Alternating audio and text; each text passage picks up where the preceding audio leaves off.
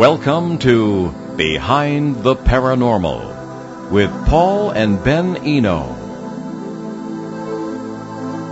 When aliens finally arrive on Earth, if they haven't already, will they be naughty or nice? Why would they treat us as equals at all? Are we being naive about the whole matter? Hello and welcome to the 95th edition of Behind the Paranormal with Paul and Ben Eno, coming to you from WOON, AM and FM radio here in Woonsocket, Rhode Island, on the Paranormal Radio app from TalkStream Live, on YouTube and via TuneIn.com. I'm Ben and that was Paul, and today we bring you a new guest with a positive take on a very important subject. So you can give us a call from anywhere to join us. That's 401-766-1240, or you can email Paul at behindtheparanormal.com. Well, no, you still can't because it doesn't work at any of the devices in the studio. Well, now, ignore that last part, and if you'd like to get in touch with us, you can also reach out to us via our Facebook page. Yes. A native of New Jersey, Daniel Harary is best known for his writing and his 40-plus years of work in Hollywood as an entertainment industry publicist and owner of the Asbury PR agency in Beverly Hills. At the same time, he is a longtime UFO researcher, a 3-time experiencer, and the author of 4 books, including the novel After They Came, the basis for our discussion today. Dan has appeared in the media numerous times, including on Entertainment Tonight. A cum laude graduate of Boston University, Dan holds a Bachelor of Science degree in Communications. He lives in Beverly Hills, California. His website, danhararyauthor.com. So Dan Harary, welcome to Behind the Paranormal. Thank you, guys. Thank you very much. It's nice to see father and son working together so seamlessly. It's terrific. Well, we do our best. Yeah. So I guess we'll just hop right into it here. So before we get into the book, can you tell us a little bit about your own UFO encounters? Sure. Okay. I grew up just outside of Asbury Park, New Jersey, the Jersey Shore. And in 1970, Ben, my very first UFO encounter in my life was March 1970. I was 14 years old. My dad picked me up from school and was driving me home. It was about 4 o'clock in the afternoon. It was daylight in suburban New Jersey, down the street from my house. And as we were driving, I saw through the windshield a huge silver V, like the letter Victor, in the sky, a craft, a silver V craft in the sky, hovering over my father's car. And I'd say maybe 200-300 feet above us, no more than that. And it was very large. Each wing was about the size of 2 buses, I would say. So I'm in the car. I'm 14. I go, Dad, stop the car, UFO, stop the car, UFO. This is so cool. So my dad pulled over to the side. He and I got out, stood in front of the car, and we looked straight up, and we saw this remarkable craft hovering and floating. Really, it looked like it was floating. No sound of any kind. No propulsion, no smoke, no propellers. It just was hovering and moving very, very slowly over us. And again, I'm jumping up and down. Dad, a UFO, a UFO. And you guys, my dad looked at that craft like he was looking at a head of lettuce at the supermarket. He had no interest in it whatsoever. No shock, no fear, no joy, nothing. No reaction in his face. He looked at it like it was an everyday event for him. And then he winked at me and said, come on, kid, let's go home. So we went home, and I remember this very clearly. We had a rotary phone in those days. I called the Asbury Park Press, which is my hometown newspaper, and I said, hi, my name is Danny. I'm 14. I just saw a UFO with my dad, and it was over my street, Dwight Drive in West Deal. And the lady said, Sonny, I can't talk to you right now. We're getting hundreds of calls about a sighting in the sky. I can't talk to you right now. I have to go. And she hung up on me. Now, the most remarkable part of that story, you guys, I forgot about that event entirely for 47 years. Entirely erased from my memory for 47 years. Cut to April 2017. My dad passed away. And one day I'm in LA and I went to a deli to get a pastrami sandwich, and thinking about how much I missed my father. And as I was sitting there waiting for my sandwich, and this is true, something beamed into my brain from above, whether it was God or an angel or my father or spirit. Something beamed into my head from above, and I saw the home movie, let's call it, of me and my dad in 1970 looking at that UFO. I watched it play in my brain. It was like recall from 47 years later. And I saw my dad's expression, and I remembered my dad winked at me. And you guys, while I'm waiting for pastrami, I'm like, holy S word. My dad knew what that was. My dad knew what that was. It occurred to me for the first time. Now we cut to who my dad was. My dad was Jack Harary. He was an electronics engineer for the U.S. Army from 1951 to 1996. He was based at an Army fort called Fort Monmouth, New Jersey, in the Jersey Shore. And my dad designed and invented missile systems and drones and radar systems, things that flew in the sky and spied on our enemies. The only thing he ever said, I asked him countless times over the years, Dad, what do you do for a living? The only thing my dad ever said, you guys, was, I helped America win the Cold War. That was his answer. Mm-hmm. Now, after I remembered that sighting, and I'm waiting for my pastrami, I took out a pen, and there was a paper placemat on the table in front of me, and I wrote down, write a book about benevolent aliens. Lead character discovers his father knew about UFOs. And then I wrote the letters ATC, all capital, and I did not know, honestly, I did not know what that was. And I just kept looking at it until I came up with After They Came, and I said, oh, I guess I should write a book called After They Came about benevolent aliens, and the lead character knows about UFOs, his father. And then I got my pastrami sandwich, I ate lunch, came home, and that's when I wrote my book for the next 12 hours a day for the next 8 months. So my book sort of was channeled. People have said to me recently that the book was channeled unto me, and I believe that to be true. Well, there you go. I'm struck by the fact that the character, JT or Jonathan Tuckerman, has just turned 70, like me. So that kind of grabbed me. Without giving too much away, we can talk about the book, because you want people to buy it and read it. Now, the initial scenario was kind of grabbed me.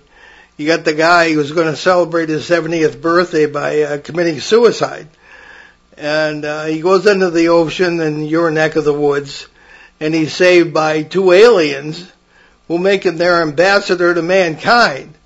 So if you want to talk more about that and why you think aliens of this, at least, would be so benign, you already talked about some of that.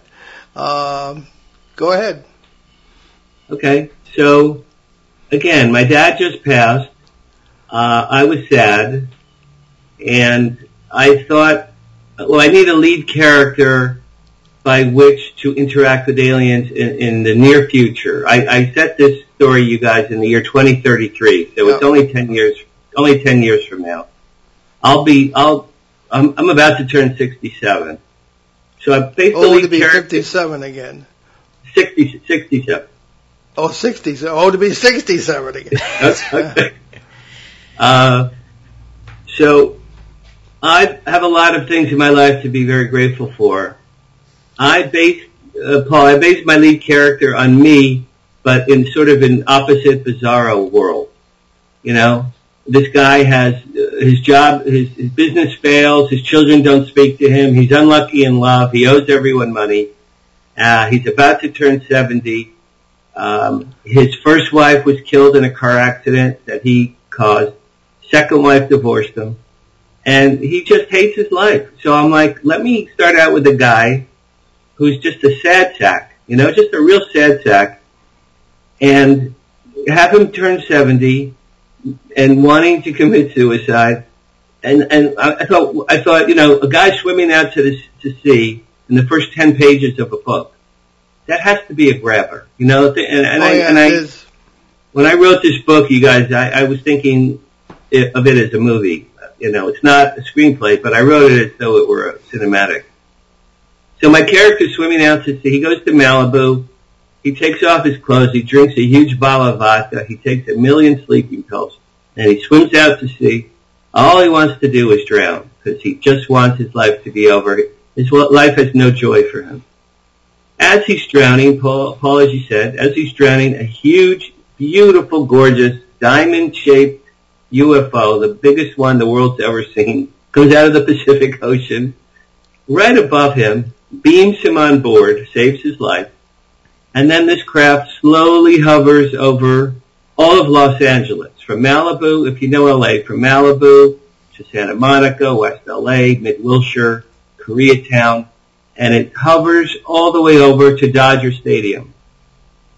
By the time it gets to Dodger Stadium, all media are there, and police, and ambulances, and military vehicles, and fire trucks, because this craft is so obviously not man-made. It's just the biggest UFO, and it's a mass sighting across all of LA. So by the time the craft gets to Dodger Stadium, it's greeted by dozens and dozens of people. The craft stops at Dodger Stadium. Above it beams down two magnificent, tall, very tall, white Nordic aliens. I have them coming from Pleiades.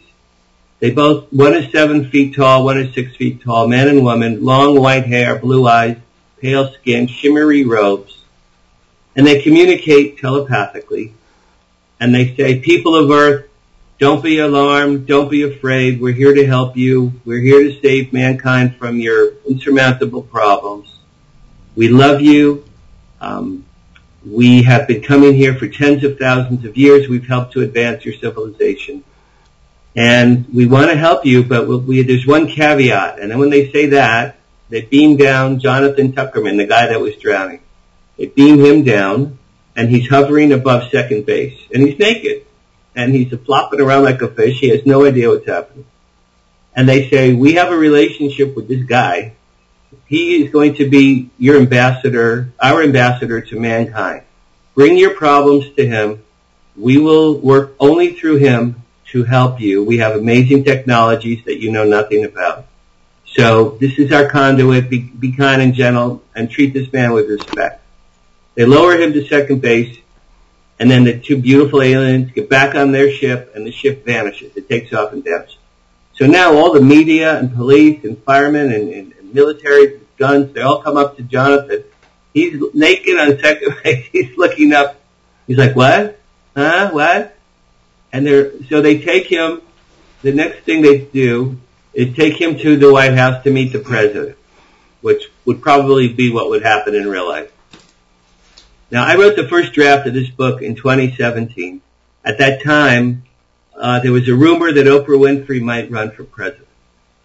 So I was thinking, wouldn't that be cool if this guy meets the president in 2033, and it was Oprah Winfrey? So that would be very interesting. I based it's not Oprah Winfrey. Her name is Tamika Winfield. She's an African-American woman. It's close enough to get the inference. And he meets her. Jonathan is taken by the military, meets the president, and she goes, Mr. Tuckerman, you were just saved by two unbelievable aliens in the biggest UFO in history. We know aliens are real now. Why did they save you? Who are you? What the heck's happening? And he goes, Madam President, I don't have the slightest idea what's happening. All I wanted to do was die on my birthday. I hate my life. And my goal was to be dead right now. And he goes, instead, I just got saved by aliens, and I'm with the President of the United States. He goes, I have no idea what's happening. Long story short, the President then sets him up at the UN and reunites him with his estranged adult children. And they form something called Team Tuckerman. And Team Tuckerman is charged with identifying the major problems on the planet Earth in the year 2033. So they get a big whiteboard and they just write down the biggest problems they could possibly think of. Then what happens is once a month for the next calendar year, this craft comes to beam Jonathan up on the craft above the UN building, and once a month they say, Mr. Tuckerman, what can we do for mankind this month? And he starts out, he goes, well, why don't we get rid of the nuclear weapons? I think that would be a good start.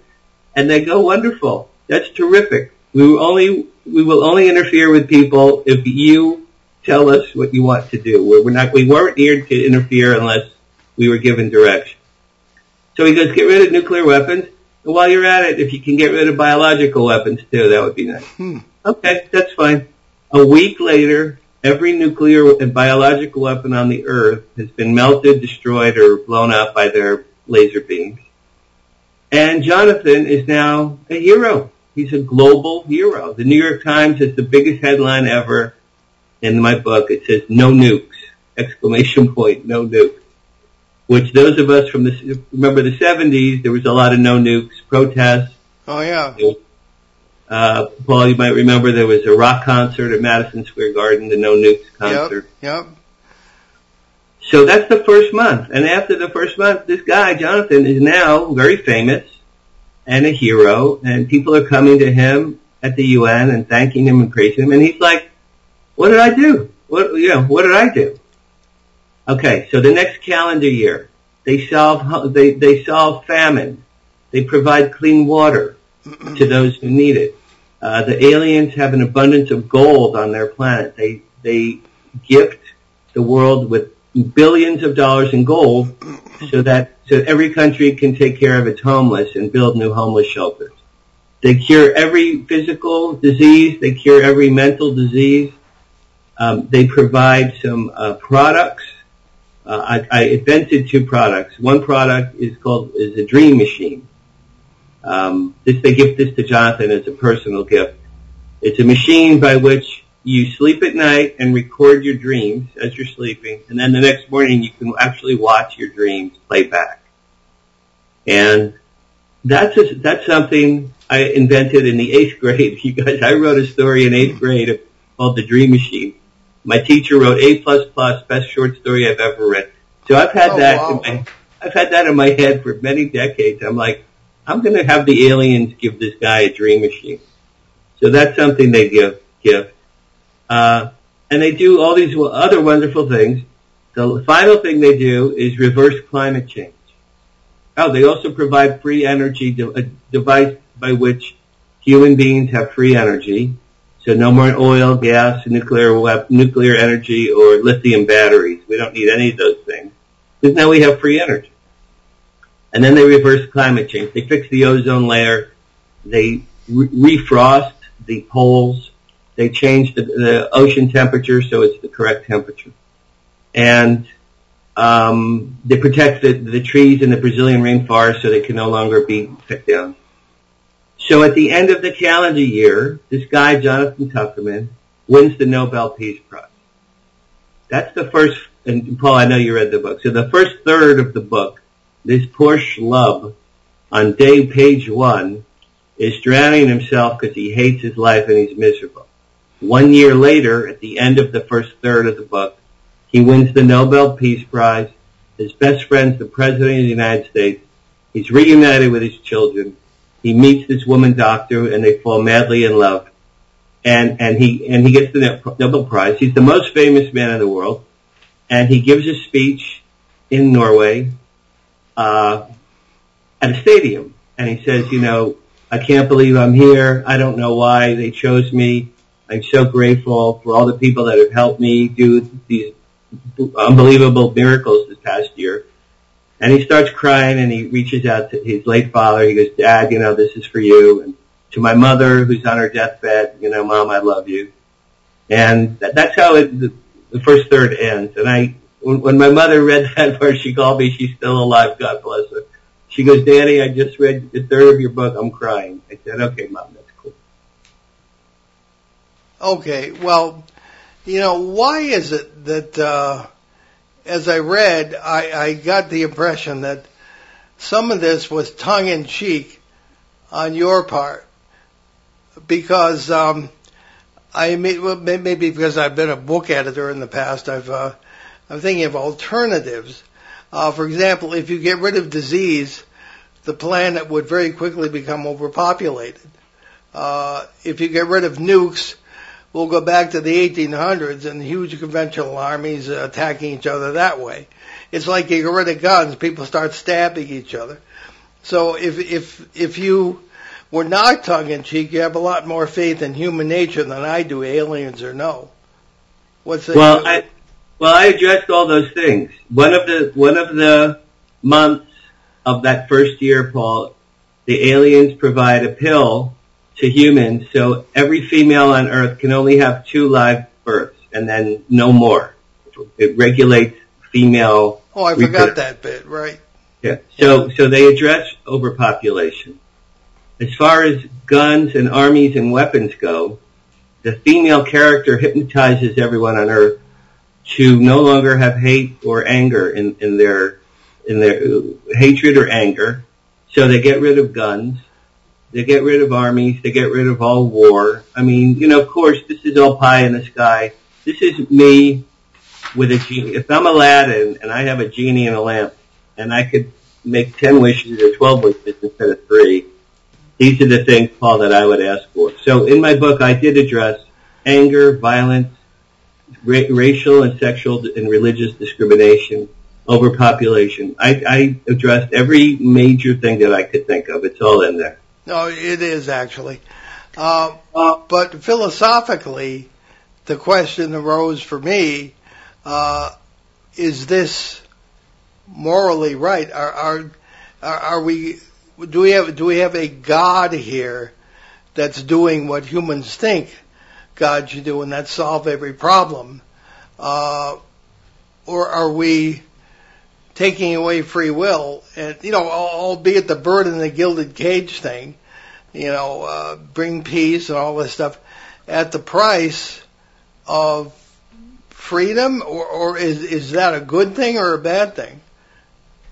Well, that's true. I mean, I'm the author of a book. So as the author of this book, I played God. I'm like, well, if I had godlike powers on the earth in modern times, working through these 2 aliens, there's no limit. I gave these aliens unlimited powers. So I played God. Yeah. Now, Richard Dolan read this book. He loved some of it, and then Paul, the stuff that you hated, that you didn't like about free will. Richard Dolan was so angry. That's Richard all over, yeah. He called me yelling and screaming at me for about an hour. How much he loved the first half of some of the book. He loved, said it was incredible, and then he hated when I took away free will. But you know what? Look at the world today. There are wars. There's unbelievable political discord. We're polluting our skies. We're ruining the environment. Yesterday, a gunman killed 9 people in Texas. Yep. Mm. Okay, so we're not doing all that great with our free will, really. No, I see your point. Right? Our world is pretty screwed up. If aliens could come and okay, so let's say they give us all Soma. I think that's from Brave New World, the drug Soma. And we're all peaceful and calm. What's wrong with that? If these are benevolent aliens who are not coming to kill us or eat us, like the famous Twilight Zone episode To Serve Man, right? Everyone loves that, including me. I watched it today again. They're not here to kill us, eat us, or destroy the earth. Why can't they be benevolent? That's number one. Why can't they help us and boost us, ending war, ending famine, curing every disease, making us mellow, having us bury our guns and set them on fire? What's wrong with any of those things? I mean, this is incredibly utopian of me, but again, if I had a genie and I could make wishes, these are the things I would wish for. No, I hear you. Go ahead, Ben. There's 2 really interesting things I kind of picked out of that. One was how the discourse started, where the Nordics come down and like, well, we've been helping your civilization for millennia, and we fed you guys technology, and we love you and we care about you, so let's fix all of it. So the irony is, the grand irony, is that all this kind of started because they were giving us the technology. Is that correct? I'm going with Eric von Daniken's Ancient Alien Theory, which I'm a big proponent of that idea. So, Ben, not so much that they gave us technology, but my premise is that they gave us life. They seeded their DNA with our chimpanzee ancestors. Having watched every episode of Ancient Aliens, 5 times and reading Eric's books and just believing in my heart that these things to be true. I mean, there are UFO references in the Bible that just blow my mind completely. Yeah, they're all over ancient documents. Yeah, I believe truly, and I really do think this is real, and I wish more people considered it or studied it, that they seeded us. They came whenever they came. Now, one of the theories is they needed gold on Earth, and they needed a slave workforce, so they looked at our Cro-Magnon man, Neanderthal man ancestors, with twigs and sticks trying to make fire. And they said, we could probably boost these guys. We could probably make these a better, more pliable race for us to dig for gold. So that's one of the theories, is they crafted us, dig gold for them. So I'm not saying that they gave us technology. I'm saying that they gave us genius brains. Do you guys know about the Great Brain Event of the University of Chicago? Oh, yeah. One of the Ancient Aliens episodes, and this one blows me away. 50,000 years ago, according to the University of Chicago, mankind had a great brain event. What that means is, from our ancestors to modern Homo sapiens, in the course of a very short period of time, 50,000 years ago, our brains became highly developed very, very quickly, far faster than normal evolution would have happened. And to me, I'm like, well, that's when they came. That's when they seeded us, helped us, boosted us, and made us who we are now. We're so different than any other planet or animal or insect or fish on this planet. We're so different from anything else. Well, on that note, let's take our mid-show break. You're listening to Behind the Paranormal with Paul and Ben Eno on WOON 1240 AM and 99.5 FM in New England's beautiful Blackstone River Valley. We'll be right back with our fascinating guest, Dan Harary, in just a minute, so stick with us.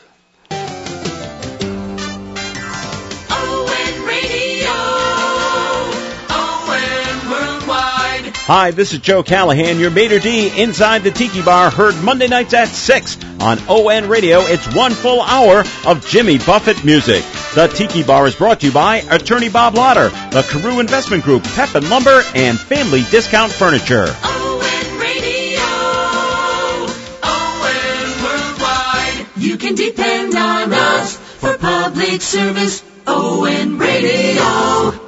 And we're back Behind the Paranormal with Paul and Ben Eno and Dan Harary today. Dan, one of the things in the book I noticed right off was that JT discovers that he has an implant. And he has apparently been prepared for this all his life by these aliens who, as you say, the ancient alien scenarios are pretty fascinating. If you read any of the ancient documents, the Atrahasis of the Akkadians, the various documents of the Sumerians, let alone Genesis, especially in the original languages, then this really does jump right out at you, So, this has been planned for millennia, according to Van Daniken and you. I met Eric at AlienCon in March. Yeah. And I gifted him my book. And I said, Eric, I wrote this book. I signed it for you. I said, thank you so much for what you've done for all of us. And he held it in his hand, you guys, and he goes, after they came, I haven't read this one yet. And I said, Eric, it just came out 3 days ago. He goes, oh, okay, I'll read it. And then he handed it to his assistant. To get back to the implant, which is a great question, and you're the first person that asked me that. I had to introduce the fact that the aliens were involved with JT from his inception. How do you do that? His parents. Now again, I wrote this book right after my dad died. I dedicate the book to my dad. In the second third of the book, the middle third of the book, people ask Jonathan, you've done all these amazing things. You've helped mankind. You've won the Nobel Peace Prize. They all say to him, including the president, why you? Why you? Why did these amazing aliens pick you? He goes, I don't have the slightest idea. They go, don't you think it's time you asked? And he goes, yeah, you're right. So the next time he gets on board after the Nobel Prize, he says, you know what, you guys, thank you for all you've done for everything and everyone. Why did you pick me? And Jorthon, the male alien, gives him a device, and he goes, watch this. You'd call this home movies. Watch this, and then we'll discuss. So he watches home movies of his parents, JT's parents, from 1963, and he finds out that his dad was a scientist working with the military on radar, on missiles and drones.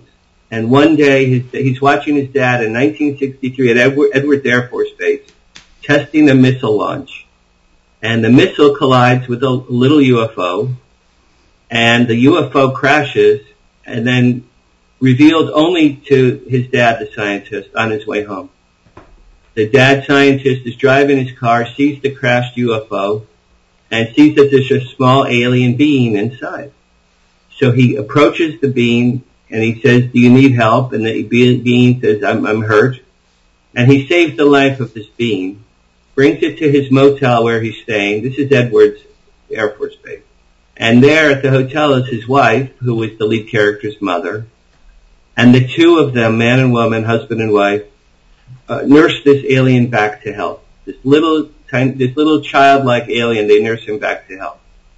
As a gift to the people that just saved his life, the alien implants the implant into Jonathan's fetus. Jonathan had just been conceived by his parents. They had just made love.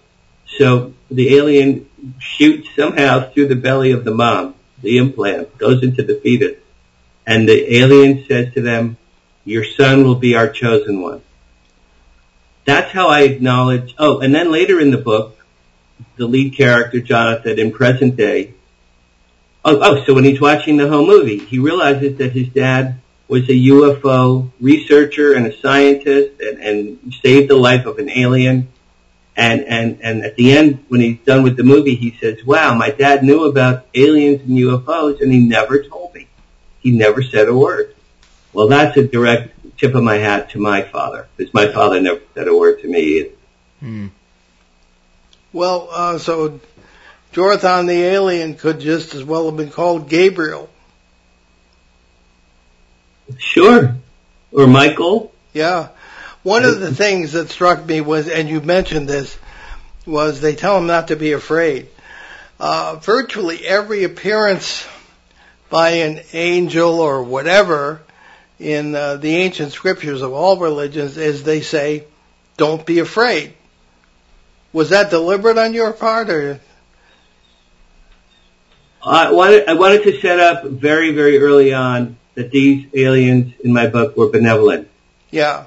And they say that at Dodger Stadium on day one because they are clearly extraterrestrial beings. Their craft is clearly not man-made. And they don't, if the military had begun to shoot them and all, the guns would just have fallen to the ground, the bullets would have stopped, wouldn't have hurt them. They would have used their power. So they wanted to alleviate fear on day one. Yeah. And I did that on purpose because, why can't they be benevolent? Why can't they be kind? Right. Yeah, why can't they be kind? Now, this is interesting. At UFO Con in March, run by a woman named Lorian Fenton, very nice lady, I met a guy up there named Mark Glenn Moore. I had a booth for my book, and next to me, Mark had a booth for his CDs. And I was telling Mark about my book, and he goes, aliens are from Pleiades, really? I go, yeah. He goes, Dan, you're not going to believe this. He goes, now this guy's in his 50s. He said, since the age of 5, Pleiadians have been taking me aboard their craft dozens of times. They're benevolent, they're kind, they look exactly like you described, and they've been teaching me the ways of the universe. And he was dead serious. He read my book, and the other day he called me and goes, Dan, this is one of the best books I've ever read in my life. He goes, I have no idea how you describe Pleiadian aliens so accurately, but this has been my experience my whole life, that how you describe them is how they've been treating me since the age of 5. So I thought that was very serendipitous. Yeah. And, well, Dan, I want to get into Ben has a question too, but before we proceed, tell people about your website, where people can get the book, etc. Sure. After They Came is my book, and my name is Dan Harary, Harary, rhymes with Ferrari. Dan Harary Author, danhararyauthor.com is my website. I have other books up there. My first book came out last year about my Hollywood career. It's called Flirting with Fame. And that's about the many, many major celebrities I've met or worked with since the age of 16. That was a very fun book. After They Came is on Kindle or paperback on Amazon. I may do an audio version. I'm thinking about it. And so Amazon for After They Came and Dan Harary Author. If you'd like to reach out to me, I'd love to hear from you. I've been getting emails from all over the world lately, so I think I'd love to hear from you guys. Okay. Go ahead, Ben. So there's this really, really interesting essay that was written by a philosopher by the name of Thomas Nagel, and it was called "What Is It Like to Be a Bat?" And the premise is he does a little thought experiment where he considers what it's like to be a bat. And it's really fascinating because the ultimate conclusion is we will never know what it is like to be a bat. We will only know what it's like to be a bat or a human consciousness inside a bat body. So it's kind of like, we can think, well, I'm a bat, I'm going to do bat things. We're flying around, we're doing echolocation, we're eating moths and all sorts of fun little things. But at the end of the day, we will never know what it is like to be a bat. And it's really interesting because it's a critique of reductionist materialism, where essentially the idea is we can kind of know, we can just presume, well, I know what it's like to be, let's say, an alien, a Bigfoot, a ghost, or etc. But at the end of the day, we really don't. So the problem is that I don't know what it's like to be my dad, let alone, what it's like to be an alien. How can we know that, an extraterrestrial would even have the same moral structure we do? Great question. I go back to Eric von Daniken's theory, and if they seeded us, crafted us, gave us some of their DNA by which to evolve, it seems to me, because I think most people on the earth are kind and mean well. Most people on the earth don't want to kill their neighbors or start a war. So I'd say perhaps it's a tribute to the hearts and soul and brains that the aliens gave us. But, Ben, there's no way to know. Again, my book is a wish list. It's utopian. It's a genie in Aladdin's lamp. This is Dan Harary's version of a lovely, peaceful, and kind world. People have open hearts and open minds. Mm. And as I'm personally looking at 70, I'm thinking, I hope in my lifetime, and certainly my daughter's 33, and I hope in her lifetime that they do come and that they are benevolent and they tell us who they are and why they're here and what they've done all these years. What do we get into? I'm sorry to interrupt there, but we have a question for the listener. We wanted to get in before the end of the show. You got Peter's question there? Yes, our Colombian connection, Peter Shelley. Peter from Bogota. Indeed, and he writes to us, which we've discussed a little bit, but we can go a little bit more in depth if you have the ability to, Dan. Which is, can you please ask Dan what has he done to find out more about his father's aviation work, and how close was his 1970 event to an aerospace contractor? Okay, so my dad, like I said earlier, designed and helped create and produce missiles, drones, and radars. As he got older and more proficient and rose up the ranks as GS, which is government servant, he rose up to the rank of GS-13. He started as GS-5. He doled out contracts to TRW and Hughes and Lockheed and things. He visited the air manufacturing aircraft people in Southern California for decades. He used to come out to LA for decades. He went to Edwards and Vandenberg, Fort Bliss, and White Sands countless times to see things flying around up there that he was involved with. So I believe, so here's the thing. When I say that my dad knew what the craft was in 70 after his death, I believe now that it was a military-made craft. Now, again, my dad worked at Fort Monmouth, which was very close by to our house. I believe it was man-made military. I believe my dad knew what it was. And the big picture, I think my dad may have known about or used reverse alien technology. And I'll tell you why I say that part. After my dad died, I called my mother, still alive, and I said, Mom, did Dad ever talk about UFOs with you all the years he worked at the Army? She said no, but in 1951, when he started at Fort Monmouth, they took him down into the vaults at the fort, and they showed him something top secret. And they said, as long as you live, you can never tell anyone what you saw here today. He came home. She said he was white and shaky and pale and nervous. And she said, honey, what's wrong? And he said, I saw something today, top secret, and I can never tell you or anyone as long as I live. And my dad never did. He never revealed that information. So putting all these little tidbits together, I believe what he was shown that day, I truly believe was extraordinary. And I think it was probably extraterrestrial.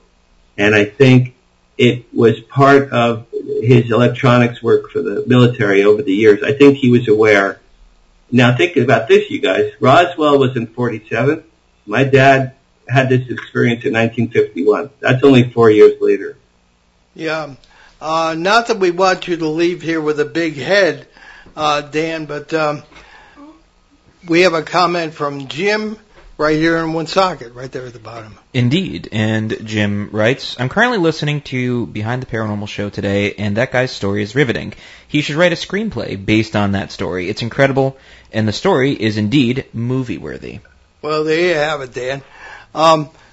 We only have a few minutes left, but you have another book about your paranormal life, and I'm fascinated by the story of your apartment haunted by your grandfather who turned into a poltergeist. And that's, in my experience, not how it works, but I could be wrong. So could you briefly tell us about that one?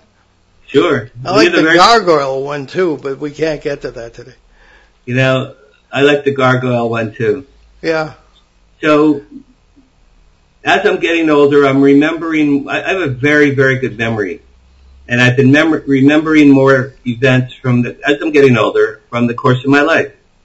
I've had, just quickly, my next book, My Paranormal Life, that comes out in January.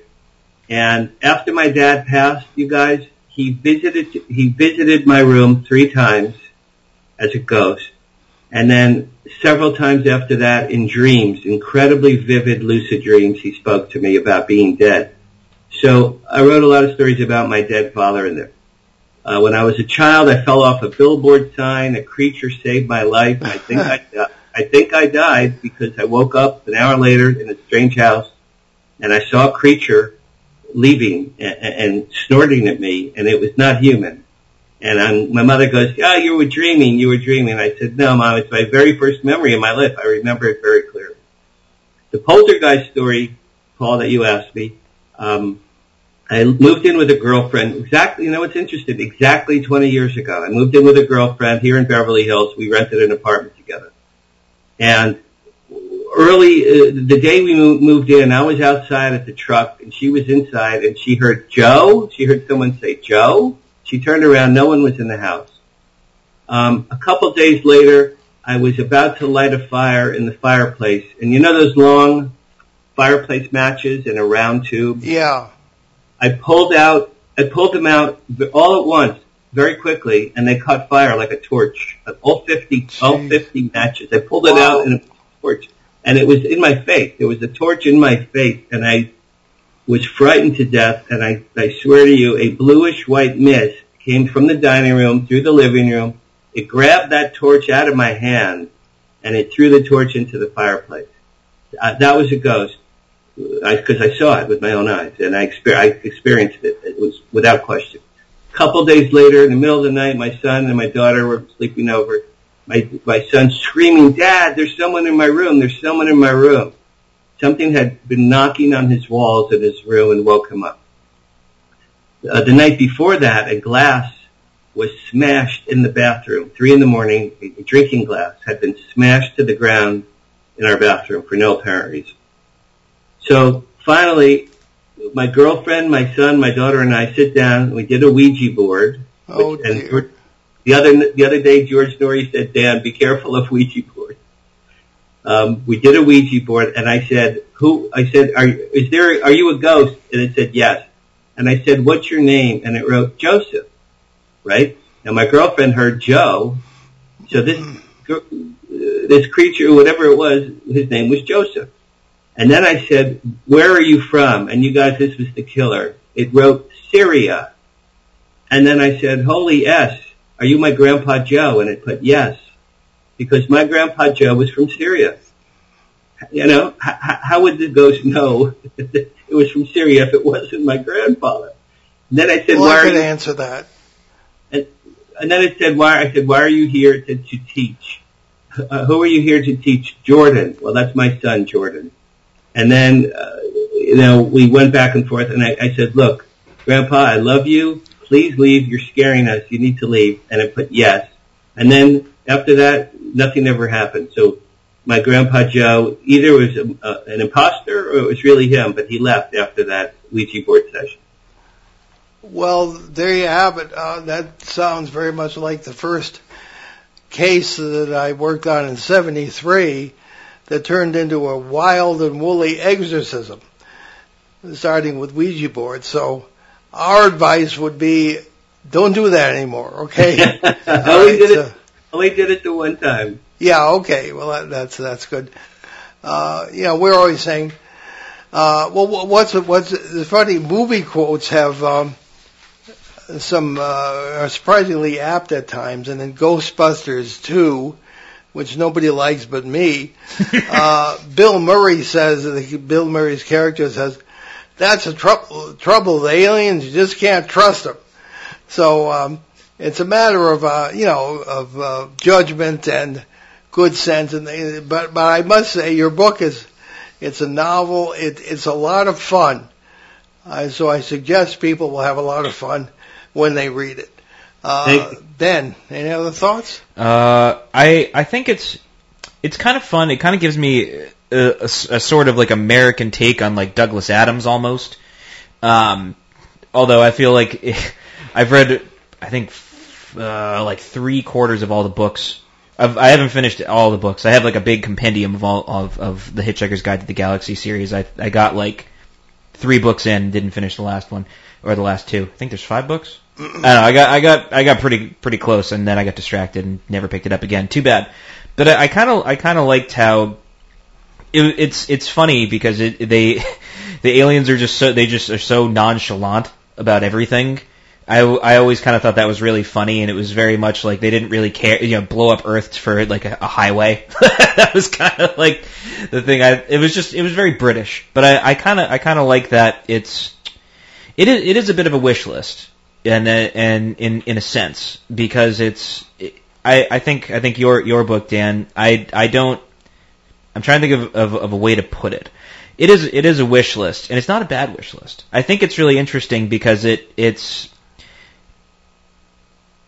puts into perspective a lot of things that we all want, that we may necessarily ever really get without kind of working with not just ourselves, right, but working with outside forces in a sense, right? Because there's this whole idea that Charles Taylor, who's a Canadian philosopher who basically has this whole idea of there's these two selves, right? So there's the porous self and then there's the buffered self. So the porous self is kind of like this, sort of like the pre-modern way of thinking and existing, where the border between one's individuality and the world around them is very porous.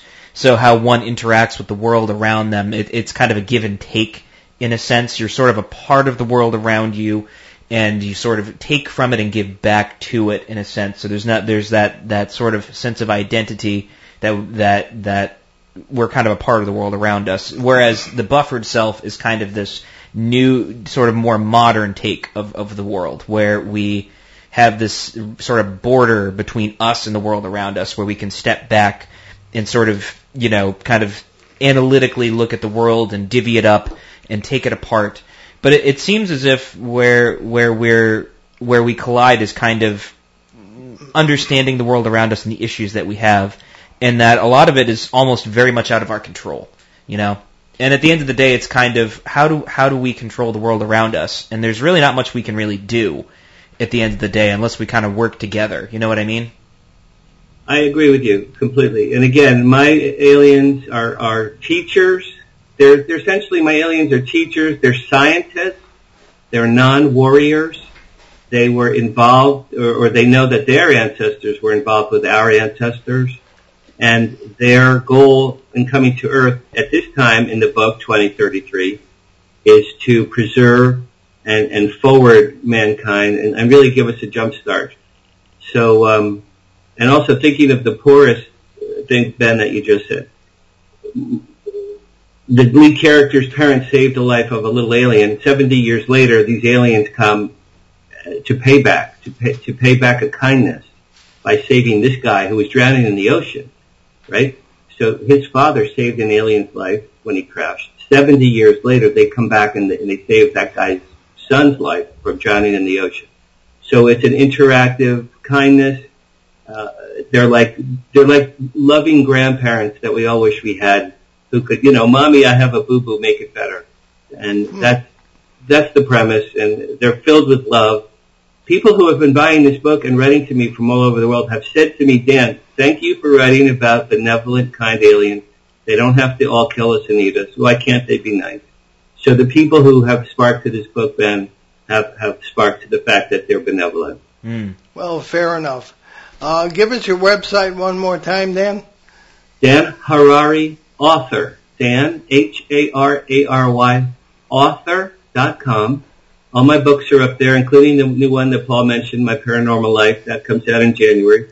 If you like Hollywood, my first book, Flirting with Fame, also is on Amazon. I have pictures in there with me, with Spielberg and Mel Brooks and Sid Caesar and Jerry Seinfeld and Anne Margaret and Kirk Douglas and all kinds of famous people that I've worked with over the years.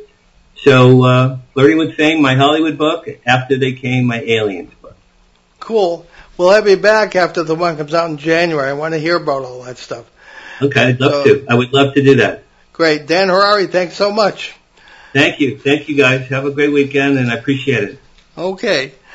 All right, so let's get to our announcements, Ben, if you would. Sure thing. Alrighty, we're going to start off with, you can check us out and find us at the Exeter UFO Festival in September, and for my dad, he will be at the Arizona Dowsers Conference in October.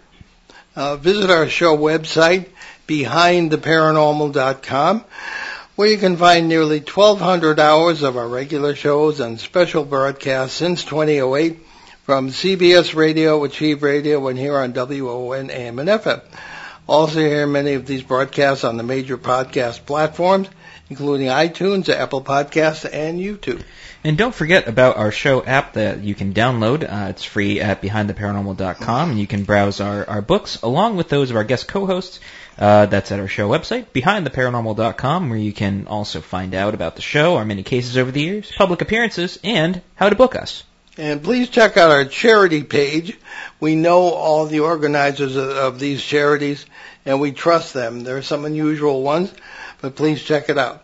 So what's going on next week, Ben? Well, making his debut on the show next week will be British author Philip Kinsella, who has a very different approach to the Rendlesham Forest Flap area. We leave you today with a thought from American author Dennis Covington. Mystery is not the absence of meaning, but the presence of more meaning that we can comprehend. I'm Paul Eno. And I'm Ben Eno. And thanks for joining us on our great cosmic journey, and we shall see you next time on Behind the Paranormal. Return to this radio frequency 167 hours from now for another edition of Behind the Paranormal with Paul and Ben Eno.